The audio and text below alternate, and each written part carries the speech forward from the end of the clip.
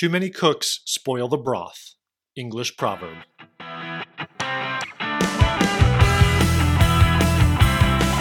Hello and welcome to the Dominate Test Prep podcast. I am Brett Etheridge, founder of Dominate Test Prep and host of the podcast. I am thrilled that you are here, especially if this is your very first episode. Welcome. And in this episode, we are going to answer the question, how many resources are too many resources when it comes to preparing for your standardized test? This is a mailbag episode, which simply means that this is a direct response to a question or questions that I have been receiving from you guys, the listeners, by phone or email or social media. So very much appreciate you guys reaching out, corresponding and interacting with me, because I want to make sure that the content we're delivering here on the podcast directly addresses things that you guys are interested in hearing about and learning about. So don't hesitate to reach out with any questions you may have. Before I get to the question and my response and some thoughts about that question, I do just want to say that I hope you guys are having a good application season. You know, it is late September, and I know some of you are madly trying to wrap up your applications to hit round one deadlines. Others of you are just really sort of starting to study for your standardized test, knowing you need to get that score later this fall so that you can apply round two. Others of you may have a little bit more time and flexibility, which is great, and you're just trying to brush up on things that you should be doing and thinking, as you're preparing for your standardized test, and that's what we are here for. Specifically today to answer this question. So it's a mailbag question that came from Venkat, and he said, quote, I just signed up for your course and I'm excited to get started. So Venkat, welcome, and thanks for choosing Dominate Test Prep. But he went on and he said, quote, I have all of the Manhattan GMAT books and I still have access to the videos from, and then he lists the name of a competitor course. So he had taken a course prior to signing up for my course. And then he says, I also have the Princeton Review book. My goal is to score 700 plus. So for those of you not taking the GMAT, that's a really good score. It's a high score. You can just sort of filter it through your own test. Anyway, he said, is all of that enough to get the score I need, or do you recommend something else? End quote. My initial response is it's way more than you need, and that's going to be my answer to Venkat's question. But I would just add that I get questions like this all the time. I had another student, literally just today, this morning, I had an email from somebody saying he was struggling with a few grammar concepts, and he was asking what, quote, other books he should study, end quote. And I think the tendency is to want more, to feel like more is better. What else can I be doing? What other videos can I watch? What other books should I buy? More, more, more. And my answer to you, Venkat, and my answer for all of you listening is that more isn't always better when it comes to preparing for your standardized test. In fact, more could be detrimental. It is important that you have what I call one voice when it comes to what you're learning when you're preparing for your standardized test. It is not helpful, and as I suggested, can often be harmful if you're mixing and matching a bunch of books and instructors and videos that you're finding on YouTube. And what that does is it can create confusion in your mind, conflicting approaches to different question types, for example.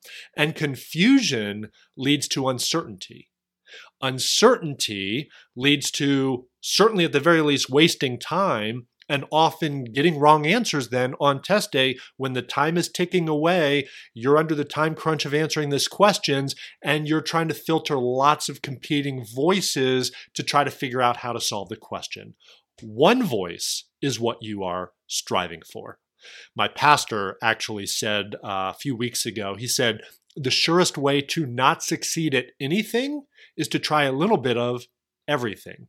And certainly the context was for something different, but I think that concept or that mindset applies here, that if you're trying to mix and match a little bit of everything, this book and that video, sometimes it leads to a lack of success across the board. I have two analogies for you that I think will be helpful, and then I'm going to tell you what you do need. I'm going to point you exactly to the resources that you do need so that you don't have too many, but you get exactly what you need to do well on your standardized test. The analogies are twofold. The first one, I was thinking about food. I often think about food. This analogy may make more sense for those of you in the United States who are familiar with these restaurants.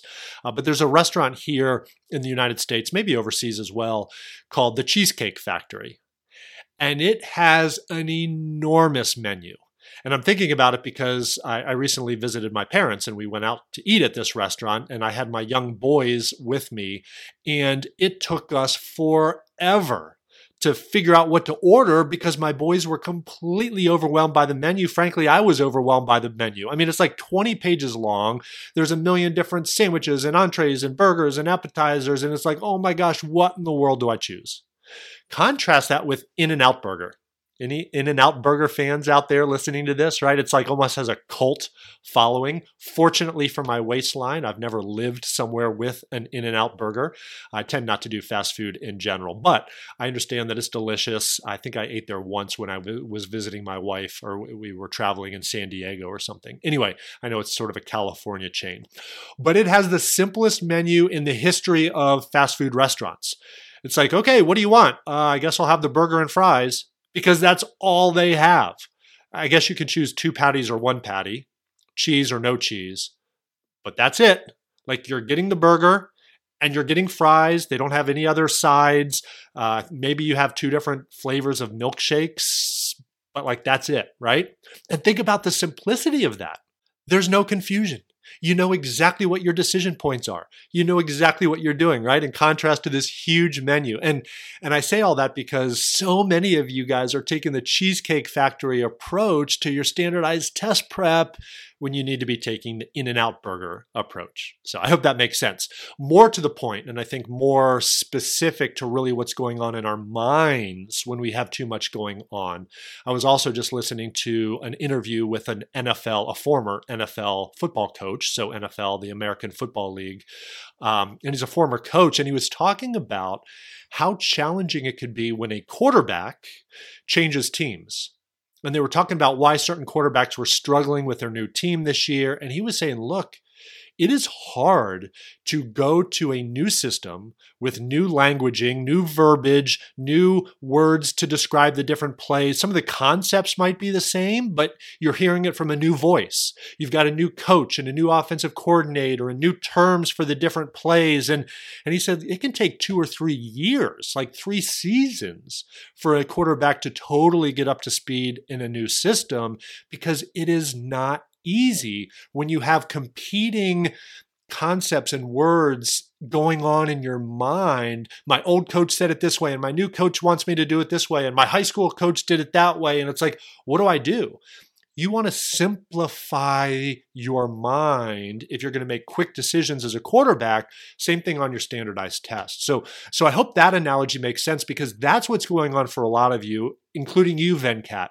If you're listening to the Princeton Review and then Manhattan GMAT books, and then you have this other course that you signed up for, and now you're going to be hearing my voice, like I might think mine is the best voice. You need to definitely be listening to only my voice. But the truth is you need to sort of pick a voice and stick with it, provided the voice is a good voice and actually is teaching you what you need to know. So I'll talk about that here in a moment as well.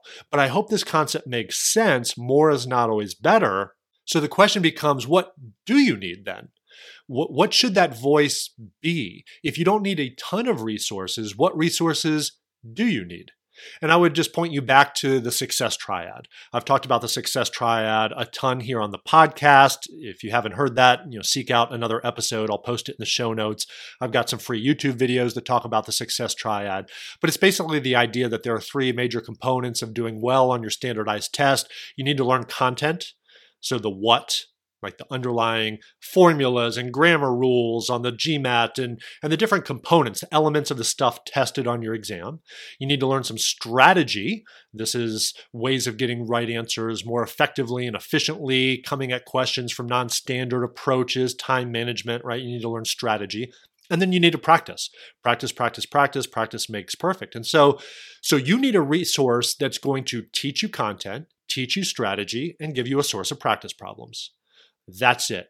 And in theory, that can all be the same thing, the same voice, if you get a good course. So Venkat, you signed up for my course, just use my course. It's all there. I teach all of the content. I teach all of the strategy. I provide worksheets and quizzes and practice problems for you to apply what you are learning. Like, it's all there. That's it. You get the whole triad in one place. If it's not my course, maybe stick with the other course that you already signed up for. If some of you guys have another course, great, as long as it's a good course. Same thing with the book. Okay, I'm not going to get a course. Okay, we'll get a tutor who can teach you all of that stuff, or get a book that in theory could do all of that. Now, I will say I have yet to find a book that I think is sufficient on its own. Most books are either really kind of good at trying to explain some things, but not very good at the practice stuff. Or in the case of the official guides, which I'll talk about again here in just a moment. So like the GMAT official guide, or the official guide to the GRE, or the official, executive assessment practice problems, etc. They're great sources of practice problems, but there's no instruction. And then even their answer explanations are terrible, way too traditional, way too formulaic, not at all the way that I would teach my students how to solve those questions. So it's like, okay, you have these practice questions, but you don't have good explanations. You have no feedback mechanism to teach you the concepts that you didn't know, which is why you got the question wrong, right? So that's why I obviously am highly biased towards courses, because I think having somebody actually teach you the stuff and show you the ropes and walk you through step by step how to prepare, I think there's a lot of value there. But if you're going to try to figure it out on your own, that's great. Just make sure you have a reliable source of content that teaches it in a way that makes sense to you, that's not just teaching you a bunch of formulas and traditional content. Make sure you also have the strategy and then some practice. So in terms of those resources, like I said, you can try to find some YouTube videos for content and stuff. I do think from a practice standpoint, the official guides are the best. Even in my course, I highly recommend that my students, in addition to my own practice questions and worksheets, also complete practice questions from the official sources, the GMAT official guide, the GRE official guide, just because those are questions straight from the test makers. So it's indispensable as a practice tool. Official full-length practice tests are important as well. So official sources are absolutely an important resource for you when it comes to the practice portion. But again, I recommend also a course of some sort. And I guess as I sort of wrap up, I would say make sure to vet your course or tutor or coach or book, and make sure the information is presented in a way that you resonate with. My son Jackson is having trouble with math this year because for the first time, he's always been good at math, but his teacher isn't teaching the math in a way that makes sense to him. And so he's struggling a little bit. He doesn't resonate with this particular teacher's teaching style. Now, the good news is he has a dad who kind of does this for a living. So I'm showing him all these cool ways of like adding and dividing fractions. He's like, how come my teacher wouldn't just teach it this way? I don't know. It's a good question, Jackson, but fortunately I'm here to help teach it to you this way. But the point is, it's like flavors of ice cream. I might be the strawberry flavor of ice cream and you just might not like strawberries. So go find somebody who teaches chocolate. You know what I'm saying? Like who teaches it in a way that you resonate with. A lot of courses will give you a free session or a free trial lesson or something like that. We certainly do that. Head over to dominatetestprep.com and get your free session and make sure you like my teaching style. But it's okay to vet your tutor, to feel it out, to make sure you're going to resonate. But then once you find something that is working for you, stick with it. More is not always better. Don't be the Cheesecake Factory. Don't then layer on all sorts of additional websites and videos and other books and things like that, because it is simply going to confuse you. The best compliment I may have ever received was from one of my students. And I've gotten lots of positive testimonials, certainly about my course and so forth. But this student, I remember, wrote me an email and she said, I could hear your voice in my head throughout the exam. She goes, not like a creepy way, but I just remember these questions would pop up on the screen. It was like I could hear your voice walking me through it. And then even words I use in my course, she's like, and then I would select the answer and check it and move on, check it and move on. And I was like, oh, I guess that's something I say in every one of my videos. I was like, oops. But it was just that repetition, and it was like ingrained in her mind. And anyway, it was kind of funny. But I loved that because it was clear that she just had one voice. She wasn't confused. There was clarity in her approach to the exam, and she got a great score. And that's really what you are going for. So how many resources are too many? Venkat, I'd probably say like anything more than one. If it's a good one instructor, one book, one source of practice problems, that really should be enough for you if they are good. All right, so I hope this has been helpful. As always, it is fun coming to you with direct responses to your questions, so keep those questions coming. I'll make sure our contact information is in the show notes below. I appreciate you guys. Again, good luck as you continue navigating this application cycle. I am here to help you however I can. Don't be shy about reaching out, and we will look forward to seeing you again soon, or talking with you soon, I should say, on a future episode of the Dominate Test Prep podcast. Take care, everyone.